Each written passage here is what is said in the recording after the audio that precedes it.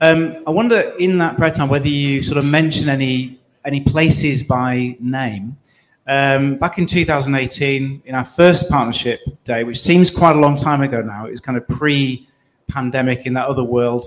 You may have been there in Cape and Ray. And one place we did actually mention as a place to pray for is Ambleside. And so I'm going to ask Simon a few questions just to tell us about what is happening by way of answer to that prayer. But first, Simon, just tell us a little bit about yourself and your story.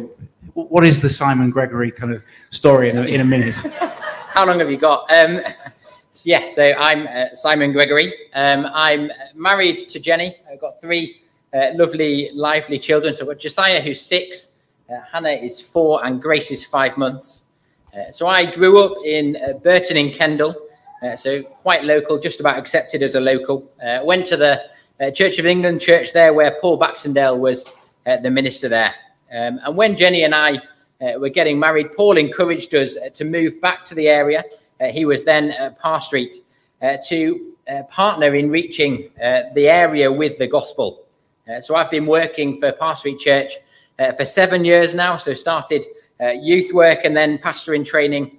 And I'm now associate pastor doing seniors work and a bit of youth work when they'll let me as well. Fantastic. Now, I doubt there are many people in this room who have not driven through Ambleside. And you'll have gone past the golf course, Crazy Golf, that place, round the bend, and then you get to that Lake District landmark of Zeffirelli's. But you may have noticed just before Zeffirelli's, there's a kind of a strange, slaty kind of building. And if you look left, you may have noticed that it's actually a church building. And it's Hope Church Ambleside. And you may have noticed that recently the signs have changed, the times of the meeting have changed, little changes are happening.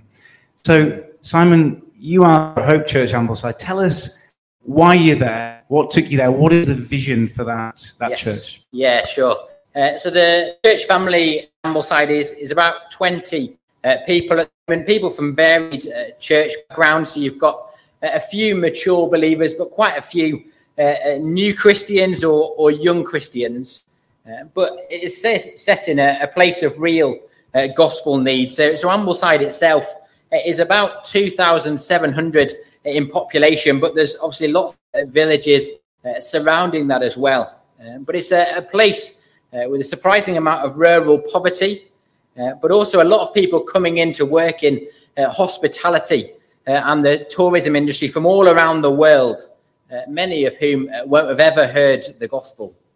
So it's an area really that Parr Street as a church has felt burdened to reach with the good news of the Lord Jesus for quite a while.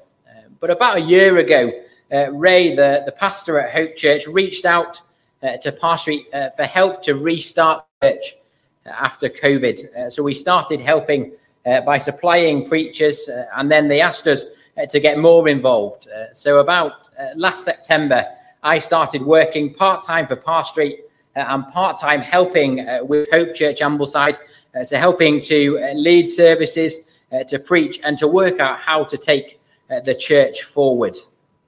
So in terms of reaching a place, I guess we've got two options, haven't we? We can plant a new church, or we can support and revitalize an existing church, and that's what is happening here. So how does that work? You're being deployed by Parr Street, you turn up at Hope Church. What is it you're doing and hope to do to kind of get that church revitalized so it becomes a kind of a vital witness to the town?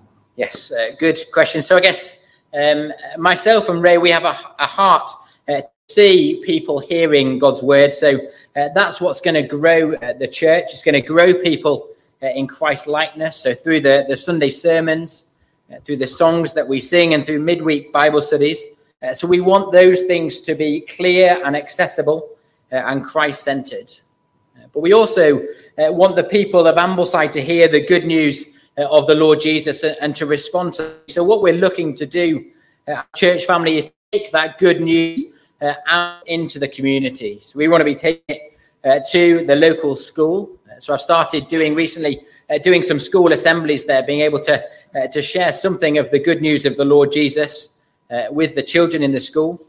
But we also want it to be shared at the local school gate, in the pub and the football club. We want to meet people in Ambleside, and we want to share the good news of the gospel with them. And so one of the things that means is I'm actually about to start going full-time with Ambleside. And so one of our intentions is for us as a family at some point soon, hopefully, to be able to move to Ambleside. There are obviously financial barriers to us doing that, costs to the family. But we think that that's so important if we're to reach that area with the good news of the Lord Jesus, if we're going to be getting to know the people there, sharing our lives with them and sharing the gospel with them as well, because we want to see in Ambleside a living and growing church for many years to come. And that's only going to happen if God is at work as his gospel goes out through his church. Okay, so it's early days. Yes. But just looking back on that kind of first year or so and looking ahead, Orlando's been encouraging us to kind of think about the means God uses in his sovereignty to do his work. You know, what have been some of your kind of encouragements and also challenges as you've sought to do that? Yeah. So I think one of the big challenges that faces us as a church family is it's quite hard for people to live in Ambleside. So actually, a good number of our congregation would love to be able to live in Ambleside, but they simply can't afford to do that. So that does make it more challenging for us to partner together in reaching the lost, and harder to encourage others to join. It's not like I can just say, "Oh, just come and move to Ambleside."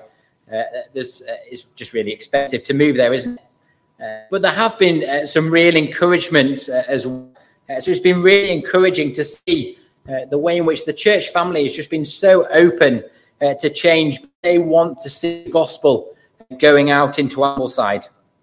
So I've made with Ray quite a lot of changes in the last year. So we've gone from 2 services, a morning and an evening, to 1 service at 5:30 to bring the whole church family together, and hopefully to do that 1 service well.